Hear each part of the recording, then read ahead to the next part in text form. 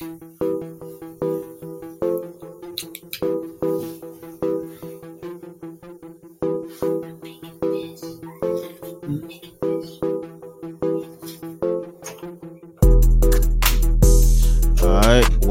back to another episode of Fast Break Lip NBA Podcast. It's your boy Samuel here.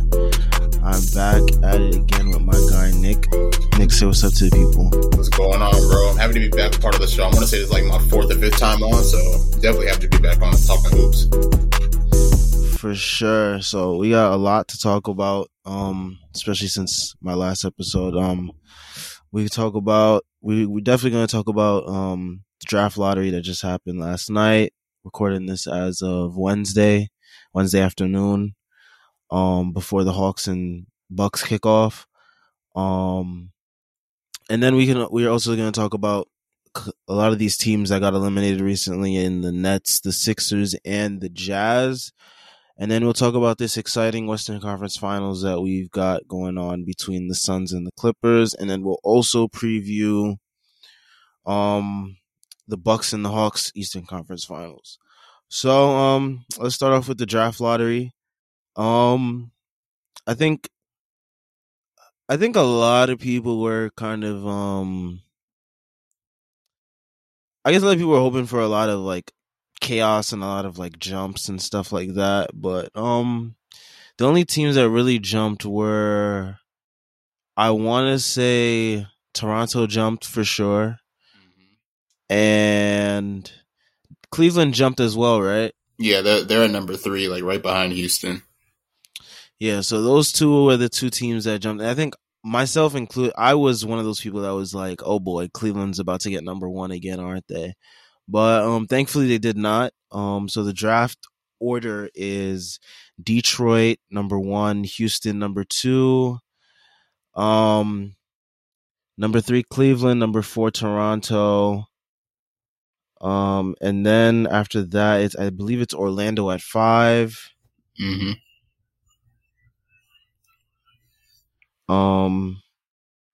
Number 6 is OKC. Thank goodness they didn't get rewarded for tanking. Warriors at 7. Magic at 8. They get that from Chicago. Number 9 is the Kings. Number 10 is the Pelicans. Number 11 is the Hornets. Number 12 is the Spurs. Number 13 is the Pacers. And number 14 is the Warriors. So, I mean, I think number 1 is pretty safe to say that the Pistons will take Cade Cunningham. No question. What do you think about, do you think they keep Killian? How do you think that dynamic works out with Killian and him? Well, I guess the thing is, I mean, Killian Hayes did show a good run throughout the season, even though he missed like a good portion of the year with that knee injury per se. So I don't know if Detroit will try to make those two coexist, even though I'm pretty sure Cade is going to automatically get that starting position. So that'll be a tough one. I don't know if possibly they'll play it out this year and then they'll see what happens, and then maybe possibly try to find a new destination for Killian. But I mean, we can both agree that, I mean, it's basically going to be Cade Cunningham's team going forward. I mean, especially since they got this number 1 pick. Yeah, I mean, I could probably see them trying to do like a 2-point guard thing the way Cleveland does it right now, and then we'll see how they move on from there. Because I mean, I believe it's safe to say you can run Cade with some off-ball stuff, but I mean, he's best utilized on-ball. Exactly. And the same with Killian too. So it's going to be a weird dynamic. It's going to be interesting to see how it plays out. And I think we'll probably get our first glimpse of those two together in the summer league. So that would be very interesting. Right. So like, I'm trying to view like how those two could work. Cause I'm pretty sure if those two are starting in the backcourt, I'm sure Killian will probably play more on ball. I mean, kind of like you said, and they probably will have to run some plays from Cade, but I'm trying to think like, will that take away from like a lot of Cade versatility? The fact that he's not like distributing, he's not like really running the floor like he usually does, like at Oklahoma State. So it's kind of hard trying to visualize like how that'll work, honestly. Yeah. So I mean, we'll just have to wait and see in the summer league how that plays out. Number 2, the Rockets. I think it's pretty safe to say they probably go with Evan Mobley, I guess, because I mean, even though they got Christian Wood there, maybe they package Christian Wood and they send him somewhere else, maybe possibly, but who knows? It's going to be very interesting to see where the draft goes from there, because at number 3 you got the Cavs, and they could take another guard and then move on from either Sexton or Garland, or they could take either Kuminga if they want to really stretch at 3 for him, or they could go for someone else, whoever fits their bill, or they could even trade down if they really want to. So they really could. So there's a lot of options available for Cleveland. I think Cleveland is where the draft gets interesting. Yeah, I'm also trying to visualize Evan Mobley in Houston as well. I'm not gonna lie, I honestly did kind of want OKC to possibly get like a top 2 or 3 pick just so Evan Mobley could go there and possibly team up with Shai Gilgeous-Alexander, Lou Dort, and those other guys. But that will be interesting to see, like how Mobley will be able to continue to develop as a player and possibly be a good option for Houston alongside Christian Wood. But I honestly don't know if that will be able to work. I mean, I do kind of agree with you. Like possibly, I mean, Christian Wood is like 23, 24 years old, or maybe a little bit older than that. So he still has a lot of value as of right now. I mean, I know he did have an injury prone year this past year, but I'm sure that somebody else will probably pick him up in a trade or so. Yeah, he's 25, so he's still pretty young. Yeah, he's bounced around a lot, so there's that. But I mean, he's still pretty young. The contract is easily movable because it's a very affordable contract, and you know, a lot of teams would probably want Christian Wood services, especially like contenders. So it's going to be interesting from there. Also with the draft is the Magic and the Warriors both have 2 picks in the lottery, so that's going to be interesting what they do with those two picks, because with the Orlando Magic, they're a rebuilding team, and you know they can easily just keep those picks and select players and develop them with their core. And then with the Warriors, I mean, we already heard multiple comments from their owner and their GM about like what they see moving forward, especially with like Steph and like this team, and you know it doesn't really sound so good to Warriors fans right now. But yeah, I mean, it seems like they're going to keep these 2 picks, and it's going to be very interesting to see what they do with those 2 picks as well. I'm not really so heavily invested in the draft as of yet. I've had the benefit of my team not missing the playoffs, so I haven't had much time to focus on the draft until recently. But yeah, I mean, in their spot, I mean, at 7, I saw like a couple mock drafts have them taking Davion Mitchell. I watched Davion Mitchell a bunch this year. I don't know if he's really the guy you take at that spot, but I do like Franz Wagner for them in that 14 spot. I mean, he's a versatile forward from what I've seen and heard. Can play, make a bit, can create a little bit, and a great defender. So, I mean, it kind of fits the bill of what Golden State looks for in their draft picks when they're picking recently. So, but I mean, as a Warriors fan, what do you think they should do with those 2 picks?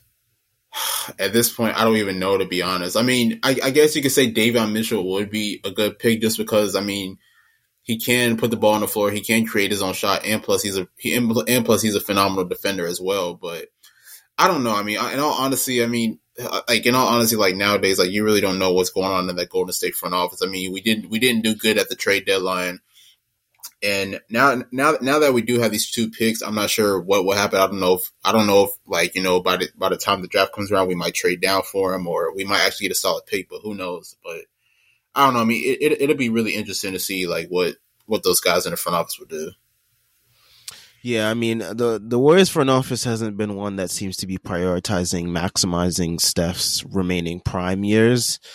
They just seem to want to go this route of, hey, let's develop while we still try to like eke out some wins, and you know. Well, it's also because I don't know what it is, but they still, I don't know, I guess they still believe in this big 3 of Steph, Clay, and Draymond, when in reality, I mean, Steph is 33, 34 years old now. Draymond's in his 30s. Clay's also in his 30s, coming off of two major injuries. Yep. So, in my opinion, like, they should go younger and possibly build around these guys to help them continue to compete. But I mean, it's kind of like I said. I mean, you really never know like what these guys are thinking and what they're gonna do. Yeah, I mean, and then of course, you know, the comments from their owner Lacob recently about Steph, like, just he's like, hey, if Steph wants to leave, he can go ahead. I mean, those type of comments aren't really promising, especially after like what they've done recently in terms of moves and like personnel on the team. So it's going to be very interesting to see what they do draft night, because I think draft night will probably dictate what they do going into free agency, as well as like their outlook on the season with Clay coming back. So very interesting times ahead in Golden State. I would say. I want to ask you something though. Like, where do you possibly see a guy like Jalen Suggs going? Like, do you see him possibly being like the 3 to 5 range? Yeah, I could definitely see that. I mean, it's one thing that's been tricky about like his categorization, I guess you can say, is like the role that he played at Gonzaga kind of makes it difficult to really gauge what role he would play in the NBA, because he played like an off-ball like combo guard kind of, and he didn't have a lot. He had on-ball reps, but he didn't have like, I guess, enough for at least people that are evaluating the draft to evaluate whether he's like a legitimate playmaker. And yeah, I mean, I could definitely see him going to like a team like maybe Toronto or Cleveland or even Orlando. I could see any of those teams from 3 to 5 taking him. I think Orlando could definitely work. Because I mean, I'm just asking because, you know, throughout the entire, like, well, not the entire NCAA tournament, but like the majority of the tournament when Gonzaga was making it to the championship, people were like out of nowhere switching, saying that Suggs was the number 1 overall pick over Cade. And I was saying, I personally don't believe that Suggs is a better player than Cade Cunningham. He is phenomenal per se, but I think Cade has more of a package to his game where he can not also, like, you know, get shots off himself and score himself, but also make the others around him better. Yeah. And the thing with Suggs is that he played on such a great Gonzaga team. It's really hard to gauge like how much of their success was solely on him, because like they've had guys like Kisper and Timmy and Andrew Nembhard. So it's like it was a loaded team, and like he played his part and he played it well. But it's like from that, a lot of people are like, is he a combo guard? Is he a connector, like a Tyrese Halliburton sort of kind of guard? Or like, can he really be like a primary? Can he like initiate your offense and all that type of stuff? And, you know, I mean, it's up to that team that drafts him to see what they actually want him to be, and like work with him towards developing towards that. And from there, we'll see how he goes. But I mean, I think he's a great guard prospect. I wouldn't really draft him to be my primary though. If it was my team specifically, like in the Knicks, I wouldn't draft him to be my primary offer.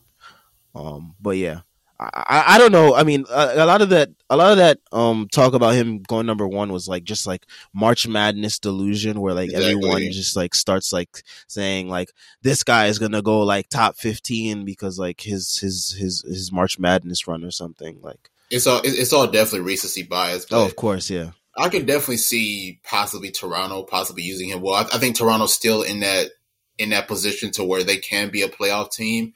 And possibly Suggs can possibly help contribute to that as well. Yeah, for sure. So moving off of the lottery, let's talk about before we get into Western Conference Finals, let's talk about some games that happened in the past, you know, the implications that means for some of these teams going forward into free agency, draft, all that good stuff. So first, let's talk about the Jazz Clippers briefly. The Terrence Mann game, as people would probably call it in the history books later down the line. Yeah, I mean, I thought this game was a wrap at like after halftime. Definitely. And like even though the Clippers made a run in that third quarter, like in the beginning of the third quarter, and then the Jazz made another run to like push it back to 21, I was like, yeah, this game is done. Let's head back to Utah. We going for Game 7. We're about to have a weekend full of Game 7s. Let's get it rolling. And then the Clippers woke up, they started spacing out the floor. They spread it out, 5 out, and they basically just kept attacking the paint, forcing Rudy Gobert to commit, and like they just kept blowing by every single Utah defender. And like I know Utah's had like a good defense all year, but like my goodness, how much is it really all on Gobert? How much is it on Conley when he's fully healthy? Royce O'Neal being their best perimeter defender. I mean, like there's just a lot of holes there, and like Clippers exploited that. And every time Rudy committed to stopping the drive, open corner threes, and Terrence Mann, Reggie Jackson, all those guys, they feasted. And I mean, for me, it's like Rudy Gobert has been exploited by small ball lineups in the playoffs 4 out of the last 5 years. Oh yeah, without question. And it's just like, what do you do at this point? Where do you go from here? Like, he hasn't developed any single sort of offensive game where he can expose small ball lineups. And like they're just continuously able to do these to him and his team. And the reason why the Jazz haven't touched the conference finals during this Donovan Mitchell Gobert era, I mean, you can put it all on that. So, I mean, what do you think they should? What do you think has to change with Utah? It's tough because it's crazy though, because like Utah really does. I guess like the front office per se, like they really do love Gobert and what he brings to the table. I mean, I'm not gonna take anything away from him. He is a great interior defender, but I mean, it was kind of like you said, like whenever teams go small ball, like for example the Clippers when they had Batum and Morris and Terrence Mann and all these guys, like going 5 out, he does get exploited a lot, and we saw that in Game 6, particularly in the second half, especially and in the fourth quarter. So I don't know why Quinn Snyder didn't really make that major adjustment that was needed, because I'm sure that he was aware that Gobert was really getting exploited in that Game 6, but I don't know why he just didn't make the adjustment. But I don't know if possibly Gobert ends up moving on from Utah. I mean, I know he just got that extension, so I'm pretty sure they're going to want to keep him for a while. But I don't know if they can possibly even get to a conference finals per se. I mean, with Gobert on the team, I mean, I don't know honestly. I mean, like, what do you think? Yeah, I mean, the formula's out there now. Like every team, when they play the Jazz, they're just gonna equip their team to play 5 out. And like, even if you don't play 5 out, if you're the Nuggets or something, you got Nikola Jokic who can just have his way with. Mm-hmm. He doesn't have his way with Gobert like all the time, I would say. I mean, like some people can give Jokic issues, but like, I mean, yeah, but yeah, one trade proposal that I heard that was really interesting when I was listening to Temple of Hoops podcast with Maples, and I believe it was Kings. He said that call up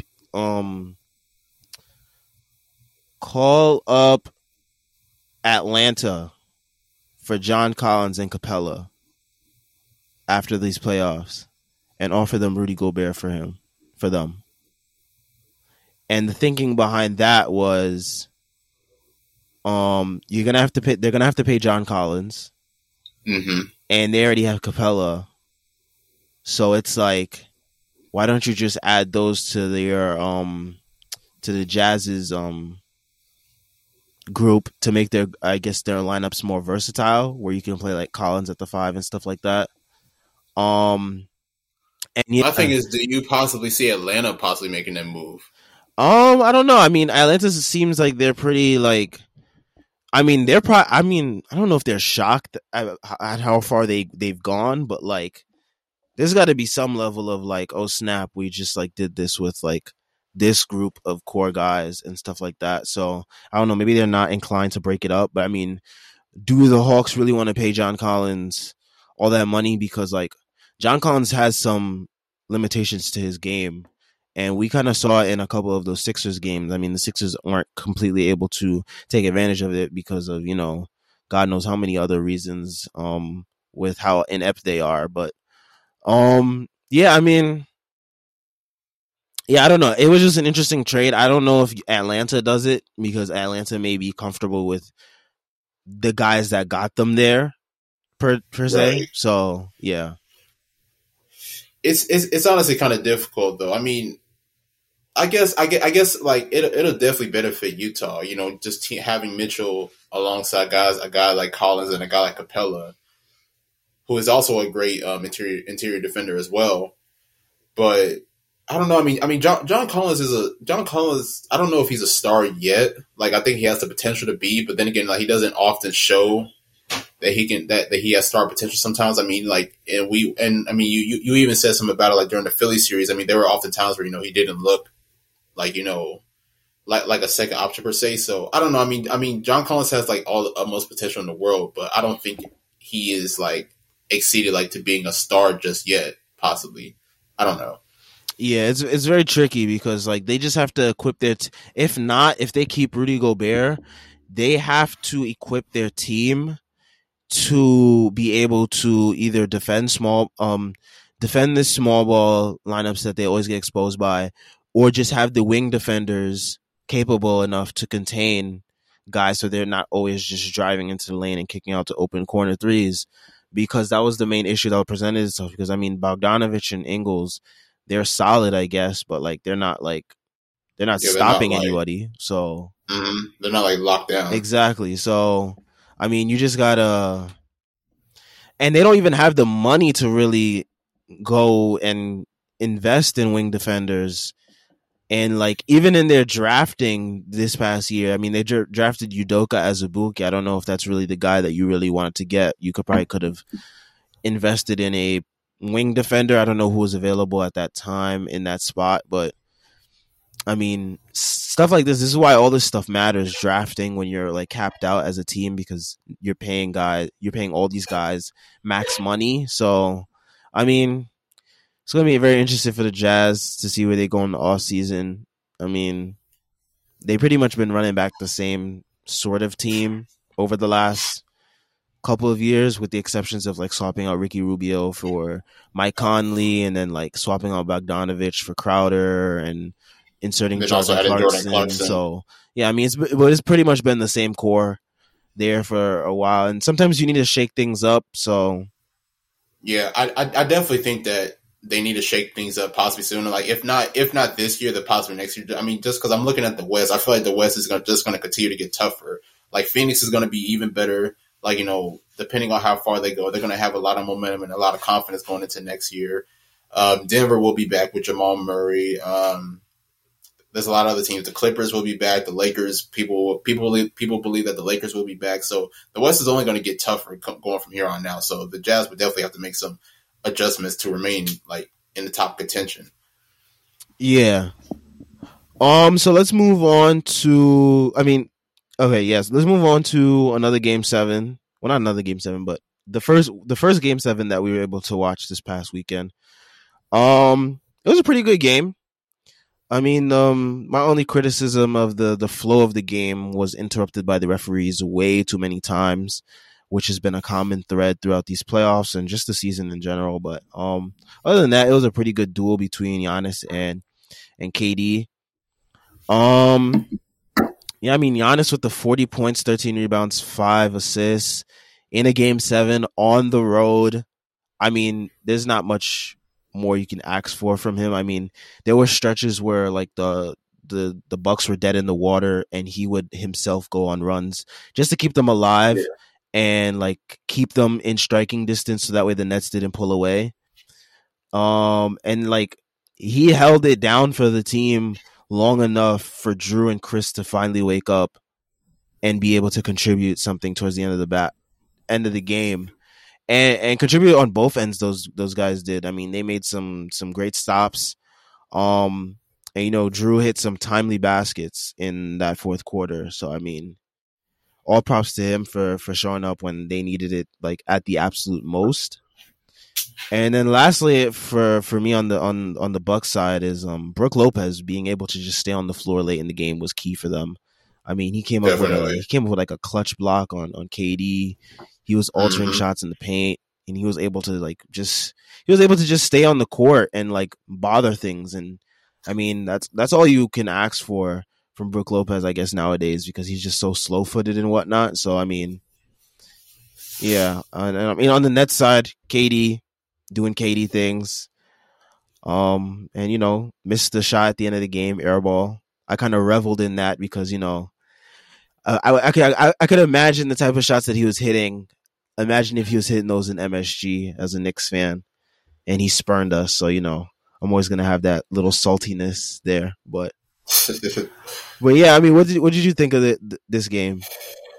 I mean, honestly, you basically hit the nail on the head with the Bucks. I mean, Giannis was in attack mode from the beginning, and I mean, and it's crazy though because a lot of people are not even like necessarily talking about him. Like the narrative, like throughout that game 7 was, KD having 48 points and KD hitting that big shot to force overtime. But I mean, Giannis had a strong game himself, just really keeping the Bucks afloat. And I'm definitely happy for Chris Middleton and Jrue Holiday because I don't know what it is. Chris Middleton has just been struggling on the road per se throughout this entire playoff series. So for him to be able to come through, like especially in the fourth quarter overtime to help them win that game was phenomenal. And then also Jrue Holiday as well. I want to say there was a stretch where he shot like 3 for 18, 3 for 19 Yep. throughout the game. So for him to hit clutch threes and for him to get good defensive stops was remarkable. And as far as on the Nets side, I mean, it was basically just kind of all KD per se. I mean, I know Harden had like 22, 9 and 9, but for the Nets to get zero production out of their bench, for Joe Harris to I don't know what was up with Joe Harris throughout most of that series. Like he just could not buy a basket to save his life. So for the most part for Brooklyn, it was really just KD having to lead the way. And I mean, you could tell throughout the stretch of that fourth quarter and even going down to overtime, like it was just wearing them down. So I mean, like it was more of a team effort per se from Milwaukee rather than on Brooklyn's side it was kind of like a one-man show. Yeah, and I mean, this is what happens when you go top heavy in the league. I mean, when your stars go down, you gotta hope for the best with your role players and your depth, and you just hope that they're able to give you something. And on the Bucks side, I mean, on the Nets side, it just didn't happen. I mean, Joe Harris. When you look at Joe Harris's playoff game log, it's not that pretty. It's not. I can't even imagine, to be honest. And I mean, like, it's crazy though because I've always said throughout this year, Brooklyn has some solid guys on their bench, but I just don't know what happened. Like, I mean, even Jeff Green had like 24 points in Game 5, and you know what I'm saying. So it's like Brooklyn has players who can step in and step up when needed to, but I don't know. I mean, I guess maybe the pressure was just too much for him. The light's too bright. It's too bright. And I mean, Joe Harris was just abysmal in the. I mean, that's the price you pay for paying someone like Joe Harris. I mean, regular season he's gonna kill it from 3, but these 3-point shooters in the playoffs, they get X'd out of offenses because when you force them to do other things, they can't do anything. I seen this with my own guy back in 2012. Steve Novak was a sniper for my Knicks. 47% in the regular season, I believe it was. Playoffs, non-factor. He couldn't do anything because he literally cannot do anything if you make him put the ball on the floor, basically.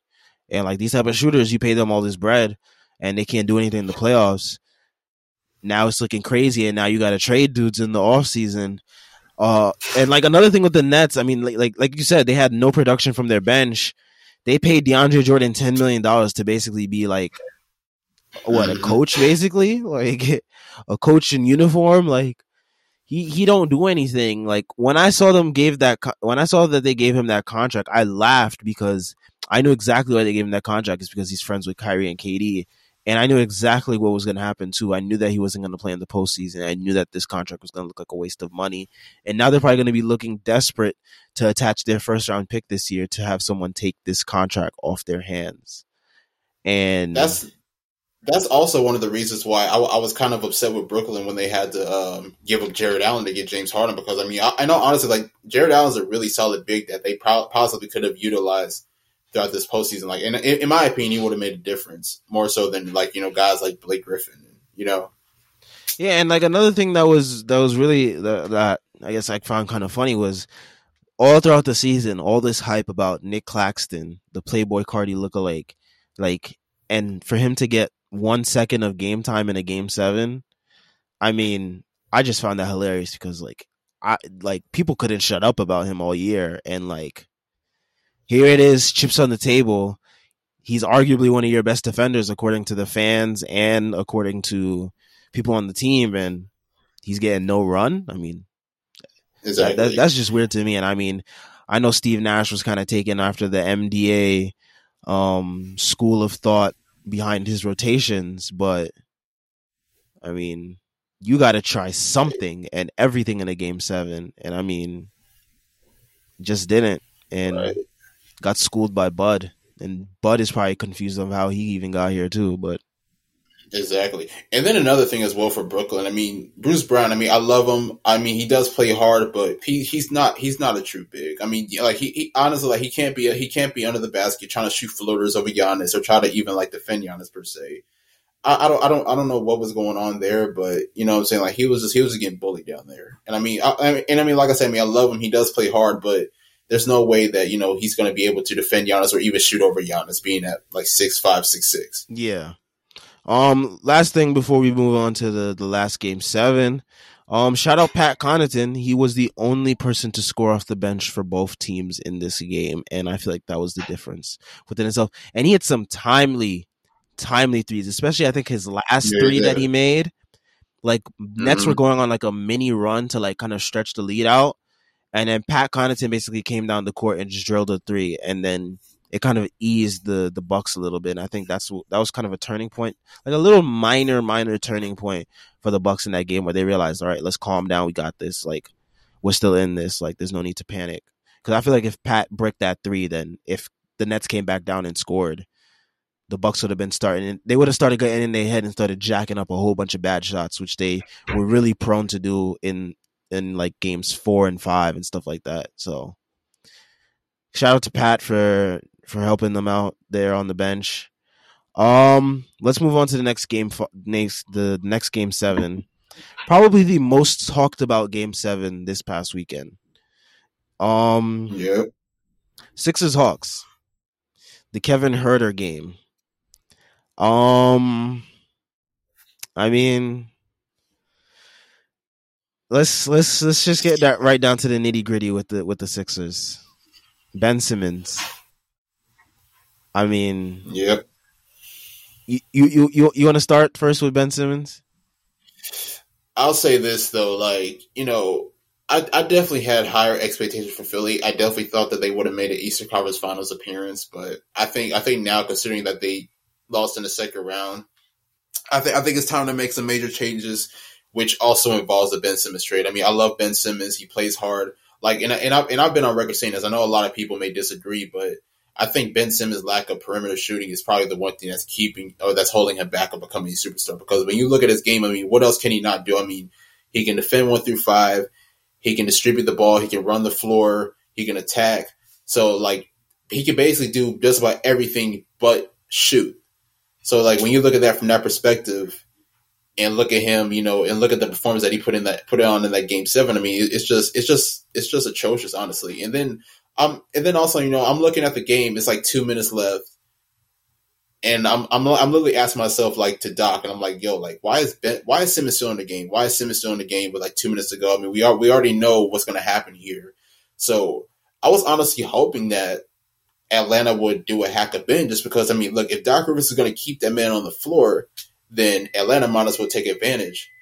And that was when they already had momentum. Trae Young had hit some big shots. I want to say Kevin Huerter had hit some big shots as well. So Atlanta had already had momentum. So I was like, you know, you might as well capitalize off of that and send Ben Simmons to the free throw line. But for Ben Simmons to have, I want to say he had like 6 points on 2 or 4 shooting, for him to have like that type of performance in a crucial game 7 where you are the second option and your team needs you the most, I just think it's just like atrocious to me. So I definitely see Ben Simmons end up getting traded this year, because Philly does need to shake up this roster, because it's definitely not working over these past few years.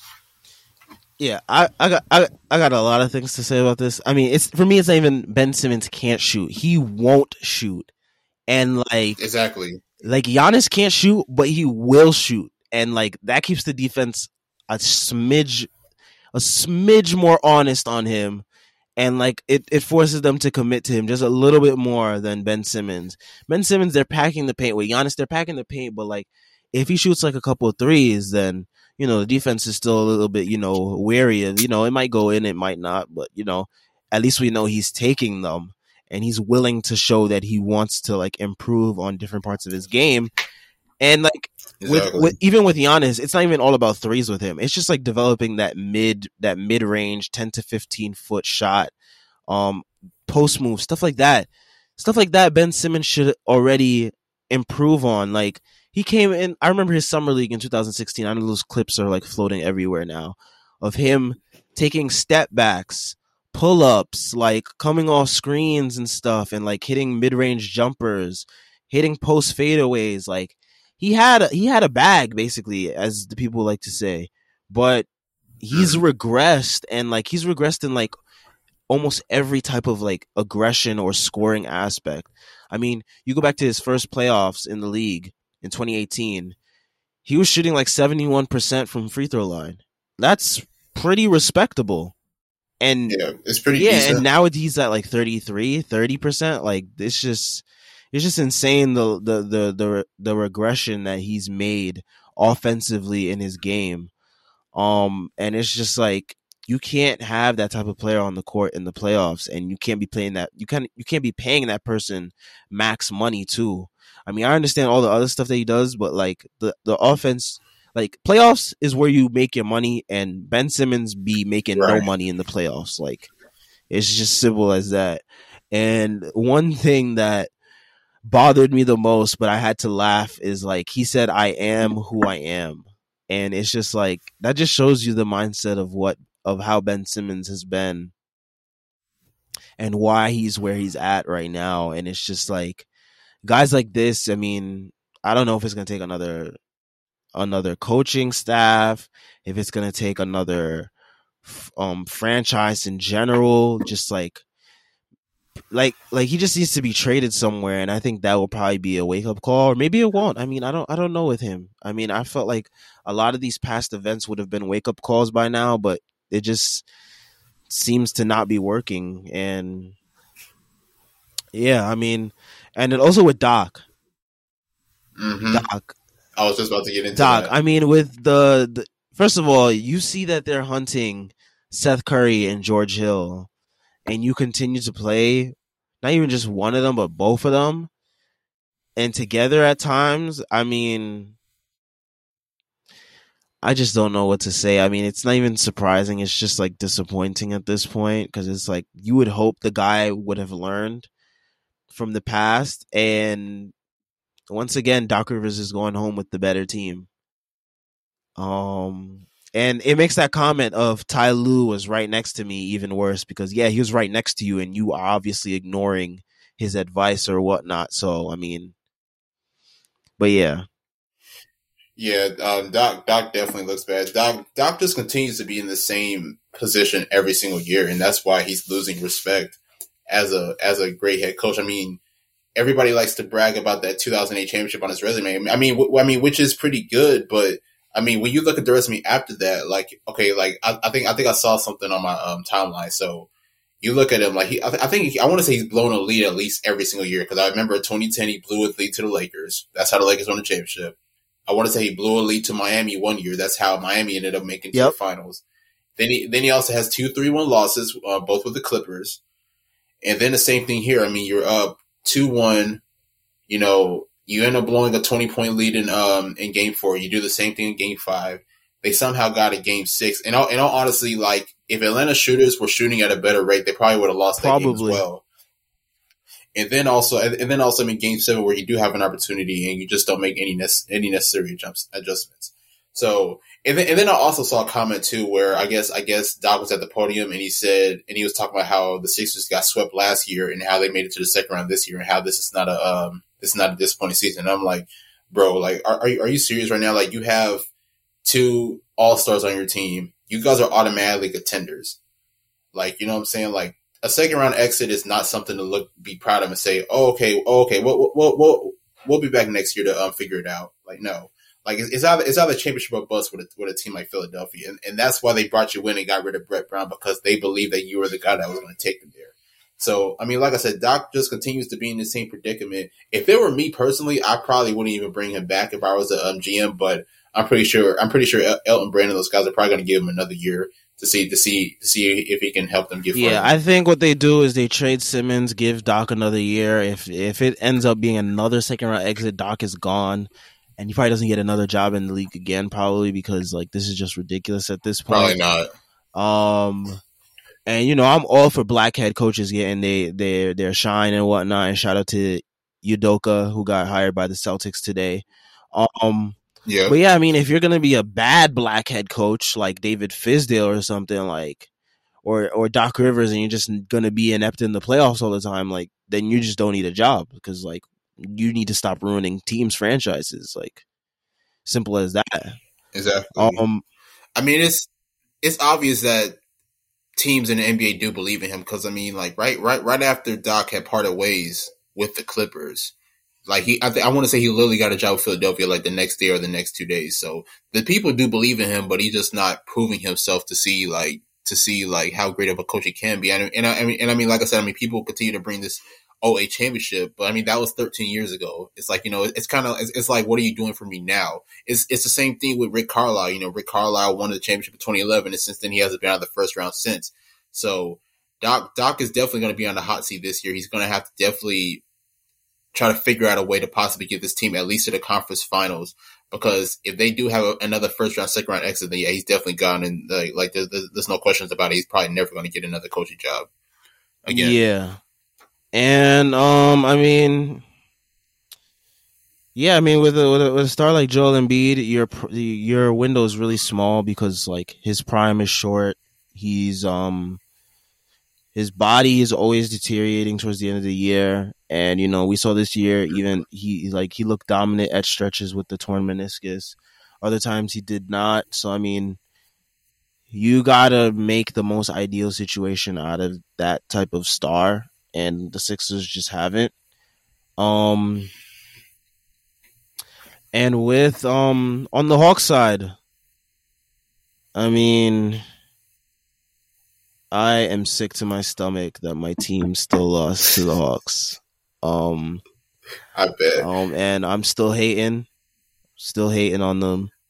I had the Knicks winning that series too, so I mean, I've definitely been wrong about Atlanta this year. So yeah, but like I expected to be wrong about Atlanta, but like not to this extent where like they're in the conference finals and they're 4 wins away from the chip, from getting to the finals, and it's just like, if they get to the finals, I'm just gonna probably, like, I don't know what I'm gonna do with basketball takes anymore, because it's just like I never expect to be this wrong about a team. I mean, like Trey had a pathetic shooting night, and I mean shout out to him for keep shooting, because I mean at least he was more aggressive than Ben Simmons, who, by the way, I didn't even mention this, how pissed I was at.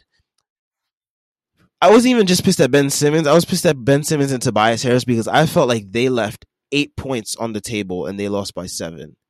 Tobias Harris missed a whole bunch of layups, and then Ben Simmons passed out of that dunk, an open dunk. He passed it to Matisse Thybulle, who missed with 1 free throw. And I feel like Ben Simmons makes that dunk, Tobias Harris makes those layups, they probably win that game. Without question. And like, see how like basketball is like so precise like that, where like those things, they always come back to haunt you, and people, they don't make a big deal of it in the moment, but when you look back at it, you're like, those were really like swing plays, and like it just sucks that, you know, they couldn't capitalize. And I mean, last thing about Doc before I head back over to Atlanta side, I mean, him and Joel just threw Ben Simmons under the bus like crazy. I did not. I mean, I guess a lot of other people saw it coming, because I'm not really someone that pays attention to like a lot of these exit interviews all that often. But I guess like it's been a common thread that Doc will throw some of his guys under the bus, I guess, after an exit. But yeah, I mean, it seems like Ben Simmons' time there is like legitimately up. I mean, the comments made from not even just Ben, but Joel and Doc, it just seems like it's time for Ben to go. And I mean, I wouldn't blame them for that, honestly, because I mean, I wouldn't blame Joel. Doc needs to keep his mouth shut because he stinks as a playoff game. Yeah, Doc, as a playoff coach. That was definitely a bad look on Doc though to at least throw him under the bus, especially like after all like the praise that he's given Ben Simmons this year. Because I mean, like even earlier in the year, he was saying like, "Oh, I trust Ben Simmons to do this. I trust Ben Simmons, to be the guy for us and all of that." So even though Ben Simmons did not play well per se, I just felt like it was a bad look for Doc to even say anything. Like when somebody was like, "Is Ben Simmons a point guard for the championship team?" and then he goes like, "I don't know that question." I mean, I just thought it was a bad look on Doc's side per se. Yeah, I mean, I can understand Joel's frustration because I mean, this has been year in and year out, and the one time he like had like the closest legitimate chance was when Jimmy Butler was there, and Ben Simmons didn't want Jimmy Butler back. So I mean, I can understand Joel's frustrations probably mounting over the years with Ben Simmons, and Ben Simmons, it looks like his time is up. Wish him the best in either Minnesota or Portland because that seems like that's where he's gonna be at if I were to be a betting man. But yeah, I mean, back to the Hawks side. I mean, Trey was aggressive, even though his shot wasn't falling, and that kept the defense honest at all times. And if you can't win a game where Trey shoots like that, you just probably weren't meant to win anyways. But then you have Kevin Huerter who comes in 27 points, I think it is, and just like absolutely ridiculous. Taking advantage of the height advantage on Seth Curry, and Doc just let it rock, and he was just like whatever with it. And I mean, yeah, the Hawks. You got to give credit to Atlanta, though. I mean, you definitely got to give credit to Nate Miller and the Hawks. So I mean, they really exposed Philadelphia throughout like a lot of great stretches throughout this series. Like I don't know what it is, but like it just seems like Philly just got way too comfortable. Like especially like in Game 4 and Game 5 when they have those 20-point leads, and Embiid's not being aggressive, and the rest of the guys aren't being aggressive, and then next here come the Hawks. Trae Young knocks down shots, Huerter knocks down shots. So it's like it's like a consistent rhythm that Atlanta's continuing to build, and then Philly's just on the other side, just kind of like lackadaisical. And then as soon as the lead ends up getting cut, now everybody's looking around like what happened. So Atlanta definitely, not Atlanta. Philadelphia was definitely keeping their foot off the gas at certain stretch of the games, particularly in the second half. And I mean, like that was one of the biggest reasons why they ended up losing the series and like ended up blowing those leads in those few games. Yeah, I'm looking back at the box score, and Trey and Bogdanovich were a combined 7 for 31 from the field, and they still won that game. They still won. That's terrible. And when you look at Kevin Huerter and Gallinari's production, Huerter with 27, Gallinari with 17, and a lot of those were off those mismatch hunting that they were doing. And like Hawks are the type of team that you're supposed to mismatch hunt against them, not them doing it to you. If they're doing that to you, you have a problem. And Doc didn't adjust to that, and that's part of and that's a huge reason why they lost.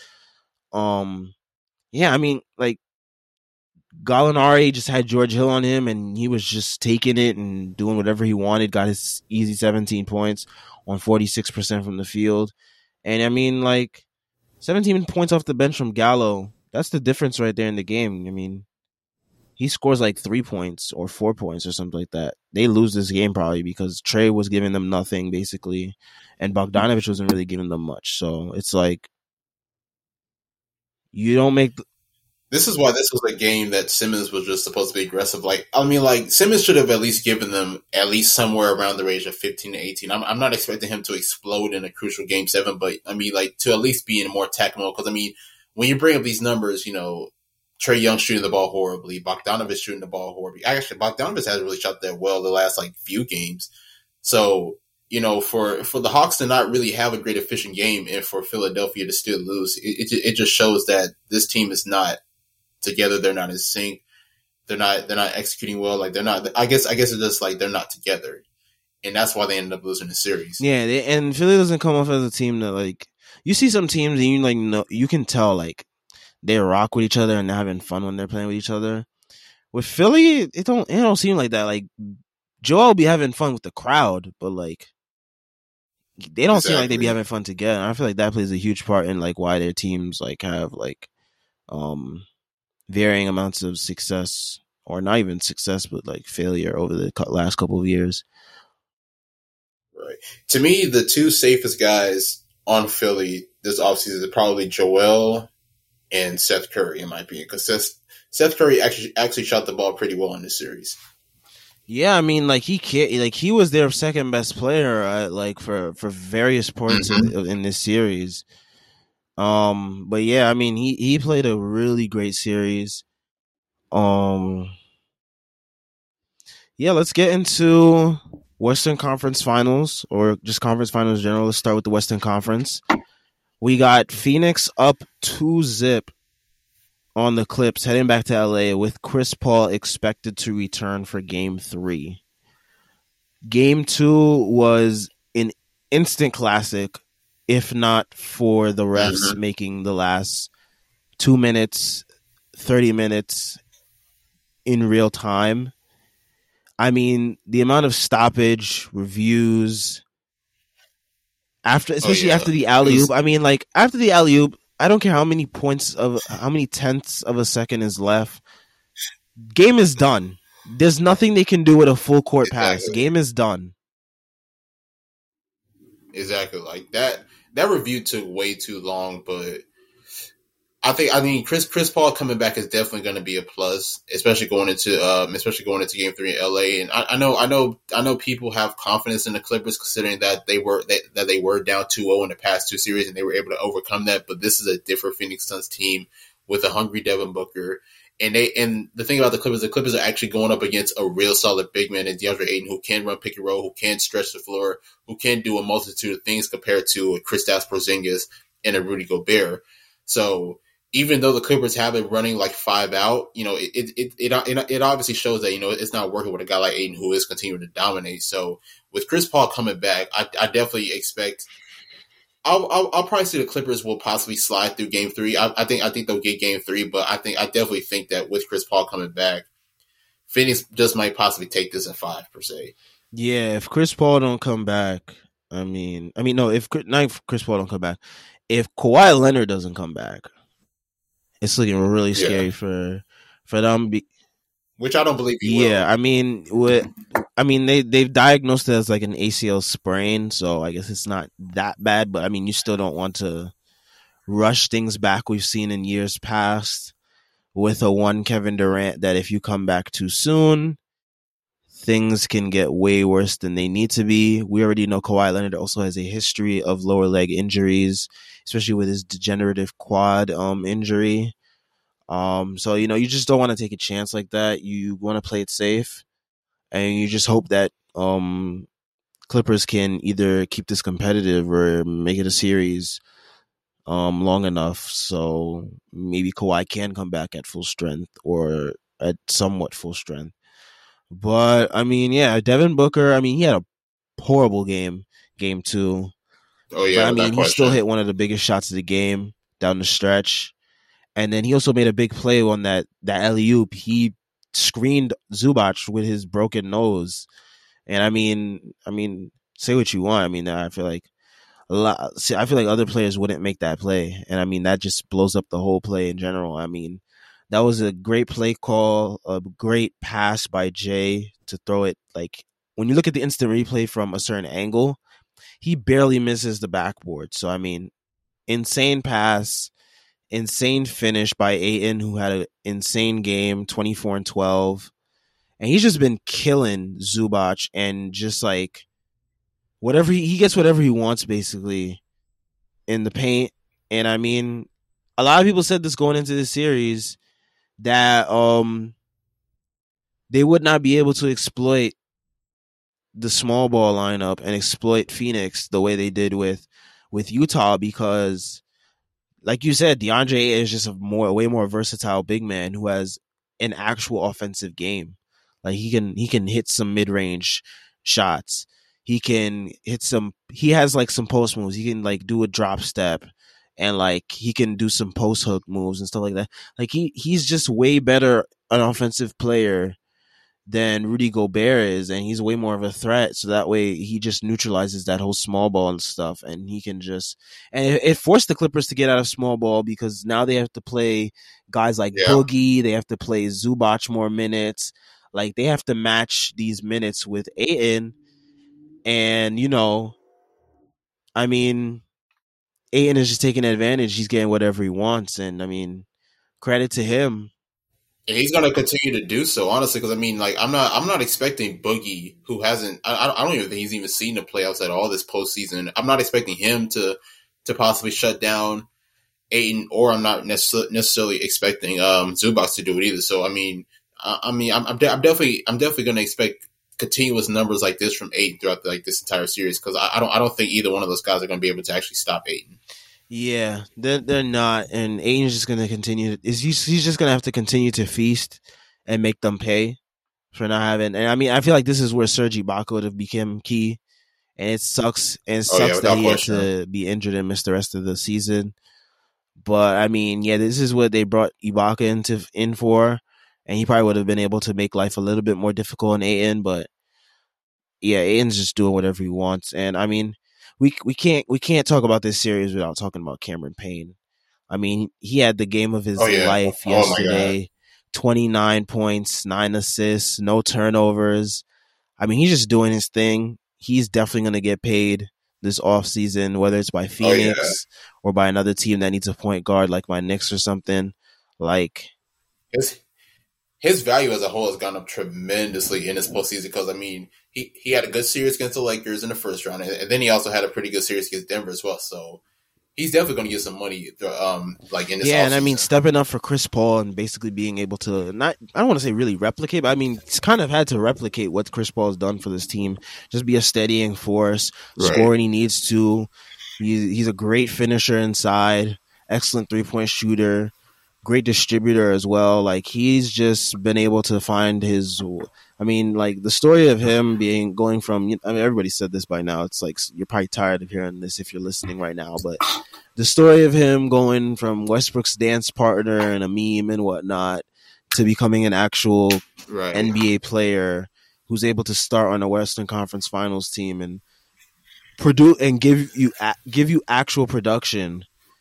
I mean, that just says all it needs to say about his work ethic and like the grind that he had to go through to get back to the league. Exactly, because I mean, a lot of people probably didn't believe that Cameron Payne can actually play. Because I mean, like when you date back to those OKC days with Westbrook and all those other guys, like, you know, how often did you really see Cameron Payne on the floor? Like, you really didn't see him on there at all. So I think a lot of people didn't necessarily believe that he could play. So I think Phoenix definitely helped him expand himself. And then I mean, it's also just a great opportunity. I mean, Monty Williams is putting his trust in him. His teammates are continuing to put their trust in him. So he's really just been dominating. I mean, I definitely did not expect a game like this to where he has 29 points, but if he can keep it going, I mean, I'm definitely happy for him. Yeah, for sure. And I mean, the Clippers have just not been able to stay in front of him. And I mean, that speed and quickness is becoming a huge advantage for him in this matchup specifically. Like, he is just able to get whatever he wants in the paint. And I mean, even when he gets deterred, I guess, a little bit by Zubac or whoever's hanging in the paint, he still has like enough awkward touch to get it to drop, which is weird. I mean, but yeah, I mean, he's been able to do his thing, and I mean, shout out to him for that. Yeah, I mean, and then Bridges and Crowder, they're giving you solid 3-point shooting out there. Mm-hmm. Cam Johnson gave you 8 points off the bench last game. I mean, they've just been able to do their thing. Going over to the Clippers side, I mean, just talking about last night's game, I mean, Paul George basically was doing everything right until those free throws. And I mean, that's what the playoffs is all about. The pressure on the road. You got to show if you really one of those guys, and I mean, he went bucket for bucket with Devin Booker in game one. But I mean, this time it came down to, can you just knock down these 2 free throws? And he just couldn't. And Exactly, because I mean, like, could you imagine the whole dynamic of that game? Like, if he does make those 2 free throws, because I mean, like, if that were to happen, then I mean, like, we possibly don't get a DeAndre Ayton alley oop to win the game. So, like, just missing those 2 was like really crucial. I know the Clippers still had the lead at that point, but you know what I'm saying, like that definitely changed the game of like how it turned out. yeah, for sure. And I mean, guys like Reggie Jackson, Terrence Mann, Marcus Morris, been able to give you solid contributions in place of Kawhi. Boogie's giving you solid minutes, but I feel like Ty Lue kind of goes a little bit too long with his minutes. Like, he sometimes puts him in there too long where, like, it's like, okay, Boogie can start to get exposed a little bit more. He didn't do that so much in game. He didn't do that at all, I think, in game 2, to my knowledge. But game 1, Boogie was able to have his way with Saric. And yeah, I mean, it's just, this is what it's going to have to be until Kawhi comes back. If he does come back, it's just going to have to be Paul George, and then Reggie Jackson got to give you like 20. Terrence Mann hopefully give you like 15 plus. Marcus Morris maybe another 20 right there. And you just got to go from there and hope that it's enough to keep you in these games and eventually win one. I mean, I think the story for the Clippers out of these playoffs has been just the emergence of Reggie Jackson and Terrence Mann. I mean, 2 guys off your bench that are now thrust in the starting roles because, it's playoffs, and, Ty Lue has made adjustment after adjustment in each series to make sure that he got to this place. And yeah, I mean, they've done their thing. We spoke about Terrence Mann in game 6 of the Utah series, and now he was able to exploit all those open corner threes made off drives from his various Clipper teammates going at Rudy Gobert. And I don't think a lot of those opportunities are going to present itself in this series because DeAndre Ayton is way more mobile and adept at going out on the perimeter, as well as like the Clippers just can't really space out the floor as much as they want to in this series. And I mean, yeah, what do you think about the Clippers in this series? I mean, it's kind of like you said. I mean, Paul George has been doing a lot for them, especially like being a leader, stepping up with Kawhi out. So I definitely give props to him. Besides those 2 missed free throws, and also Reggie Jackson is continuing to transcend into a great role player, into a great starting point guard for this. So definitely props to him. But I mean, they're definitely going to need more production out of guys like Marcus Morris, who I want to say only had like 6-7 points in game 2 and like another 6 in game 1. So they're definitely going to need more production out of him, especially considering what he did in that Utah series where he did have like 20 plus points in consecutive games. So they're going to need more from him. They're going to need more from also another guy like Terrence Mann. So I mean, they're just going to need guys to really step up on the offensive end in order to keep afloat. Because Kawhi is not there, so you don't have a guy that's able to get 20 plus, 25 plus. So in order for them to possibly overcome the Suns, they're going to need like everybody that at least gets on the floor to step up. Yeah, for sure. And I mean, one thing that's got to be encouraging for the Clippers, I guess, on their side, especially heading back home where they'll probably be more comfortable. But Chris Paul is coming back. But I mean, these last 2 games, they were really, really close. This game 2, they lost by 1 on a crazy alley-oop play. And then game 1, they kind of ran out of gas because not only did they run out of gas because they recently just played that game 6, but Paul George also sat for maybe a little few more minutes than expected because Ty Lue just probably wanted to give him a bit of rest because, they just came off that game 6. So it's kind of encouraging that they were this close. But I mean, now that Chris Paul is back, it's kind of like, does that really matter anymore? And we'll kind of see in game 3 on Thursday. So, I mean, how do you see this thing? How do you see this series playing out going forward? I think the Clippers will still win the game 3 just because they're going to have the crowd behind them. They're going to have momentum playing back on their home floor. And then also, Chris Paul is going to try to come back, try to get back into a rhythm as well.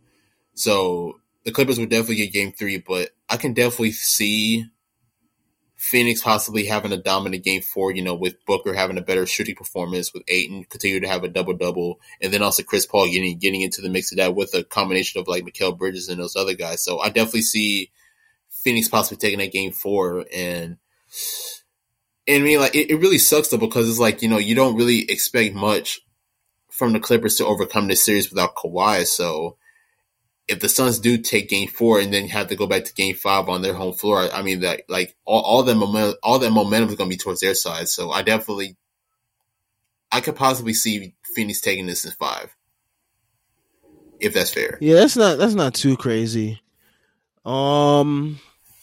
Yeah, I could see that 5. I could also see it in 6 too. But yeah, I mean, we'll see how that goes. On to the Eastern Conference Finals, where we got the matchup that no one expected between the Hawks and the Bucks. Yeah, it's kicking off tonight as we're recording, so we won't be able to really talk about Game 1, but we will be able to give our thoughts ahead of the game, and still may be relevant. Right. What do you think is going to be the biggest X factor in this series on either side? Oh man, that'll be tough. I definitely think for Milwaukee, I mean, they're going to have to definitely slow down Trae Young, which I think they're going to definitely have Jrue Holiday defend him for like throughout most of the series. So I definitely think that he'll possibly do another good job, because whenever Trae Young is effective, like not even just scoring, but I mean, like, at least just like, being able to distribute and be an initiator, he can really help those other guys get involved. So in order to slow down Atlanta, you're definitely gonna have to slow down Trae Young. And as far as for Atlanta side, possibly defending Milwaukee, I mean, of course, Giannis, one thing, I mean, obviously force him to be a more of a perimeter threat than possibly driving to the basket. But also, I mean, I guess maybe slowing down the bigs. I mean, Brook Lopez has played well. And then also, I mean, Bobby Portis has also gotten into the mix as well. So I definitely think maybe controlling the paint can also matter that as well. But I'll definitely have to see how Game 1 turns out in order for me to really like understand like what both teams need to do. Yeah, I feel you on that. A lot of these series, they're easier to evaluate, I guess, after you see at least one game. Yeah, for me, it's like, how does Atlanta contain Giannis? And like, because like you need defenders to quote unquote build this wall that teams have loved to do in the past. Versus Giannis, we really haven't seen it done this much because teams just haven't had the defenders capable, and I don't think Atlanta really does.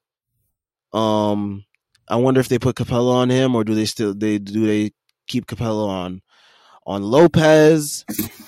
Do the Bucks go more Giannis at the 5 now that they've seen how it worked against the Nets? Because one thing that was key was those stretches where Giannis was at the 5, they made some significant runs. So it's going to be very interesting to see if they do that more. And do we see Bobby Portis get time this series? Because he seemed to get phased out of the rotation at the end of towards the end of that Nets series. So it's going to be interesting to see if Bud goes with more Bobby Portis at the 5, because the Hawks, they like to do this thing where they'll play like Gallo at the 5, or they'll play like Collins at the 5. I think that's a perfect opportunity to put Bobby in there. He could take advantage in the post, and then he can also shoot. He can knock down the 3. So, yeah.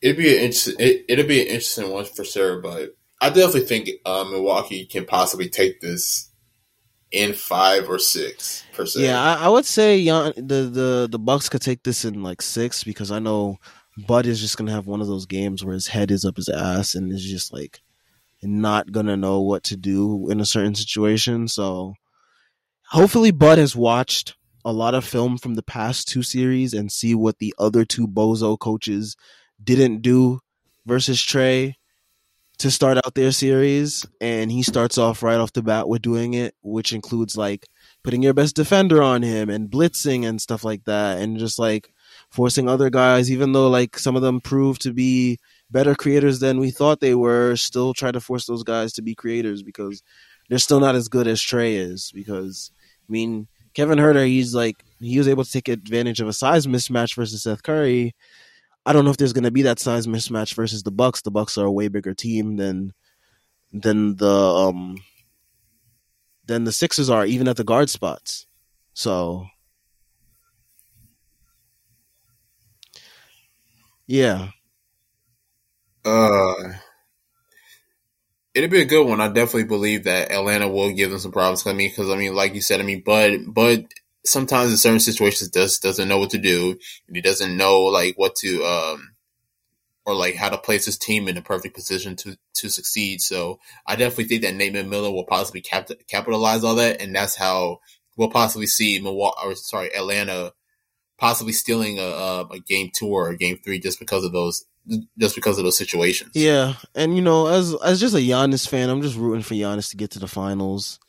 I mean, he's had this incompetent coach hold him back for so long, and then he had Eric Bledsoe hold him back for a year or two. I mean, it'd just be nice to see Giannis get to the finals. I mean, the Hawks are young; they'll still have time to get back. In years in the future, I feel Definitely. Like Giannis, like this is the golden opportunity for him to finally get to that promised land, and we'll see what happens. I mean, it's going to be very interesting who gets in the finals regardless. I mean, we got 4 teams that really haven't been here before in the modern era. So, yeah, it's been a really good playoffs. And, I mean, when you look at the playoffs ratings, I mean, everybody has this thing. They say, like, they either say there's big market bias or they say, like, these small markets don't matter, or, like, it doesn't matter that all these it doesn't matter since all these stars are eliminated. But, there's new stars on the horizon, and, they're being formed right in front of our very eyes. And, I mean, the future of the league is bright, so. Yeah, I mean, and also, because after a while, you get tired of seeing, LeBron make it deep into the playoffs every year, or Steph, or KD. So, I know a lot of people were complaining when the Lakers got knocked down and when Brooklyn got knocked out. But I mean, like, this is definitely an opportunity for a lot of new guys to show themselves out and prove that they are stars in this league as well. Like, Devin Booker had a 40-point game in game 1. Trey Young is ascending throughout this postseason. Giannis is doing the same thing. Ayton and all these other guys. So it just definitely give a good opportunity for these younger guys who have the potential to become superstars one day to really show like what they're made of in the playoffs. For sure. And yeah, I mean, tonight is game 1. And we'll see how that goes.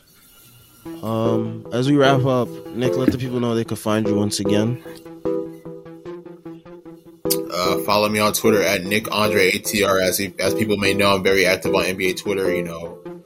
Basketball writer, basketball analyst, covering everything from high school to the NBA. So yeah, just check me out there. Alright, and for me, you know where to find me at FBL_Sam on Twitter, and check out the stuff that we are doing at the Strickland Knicks website. Check that out for sure. And we out.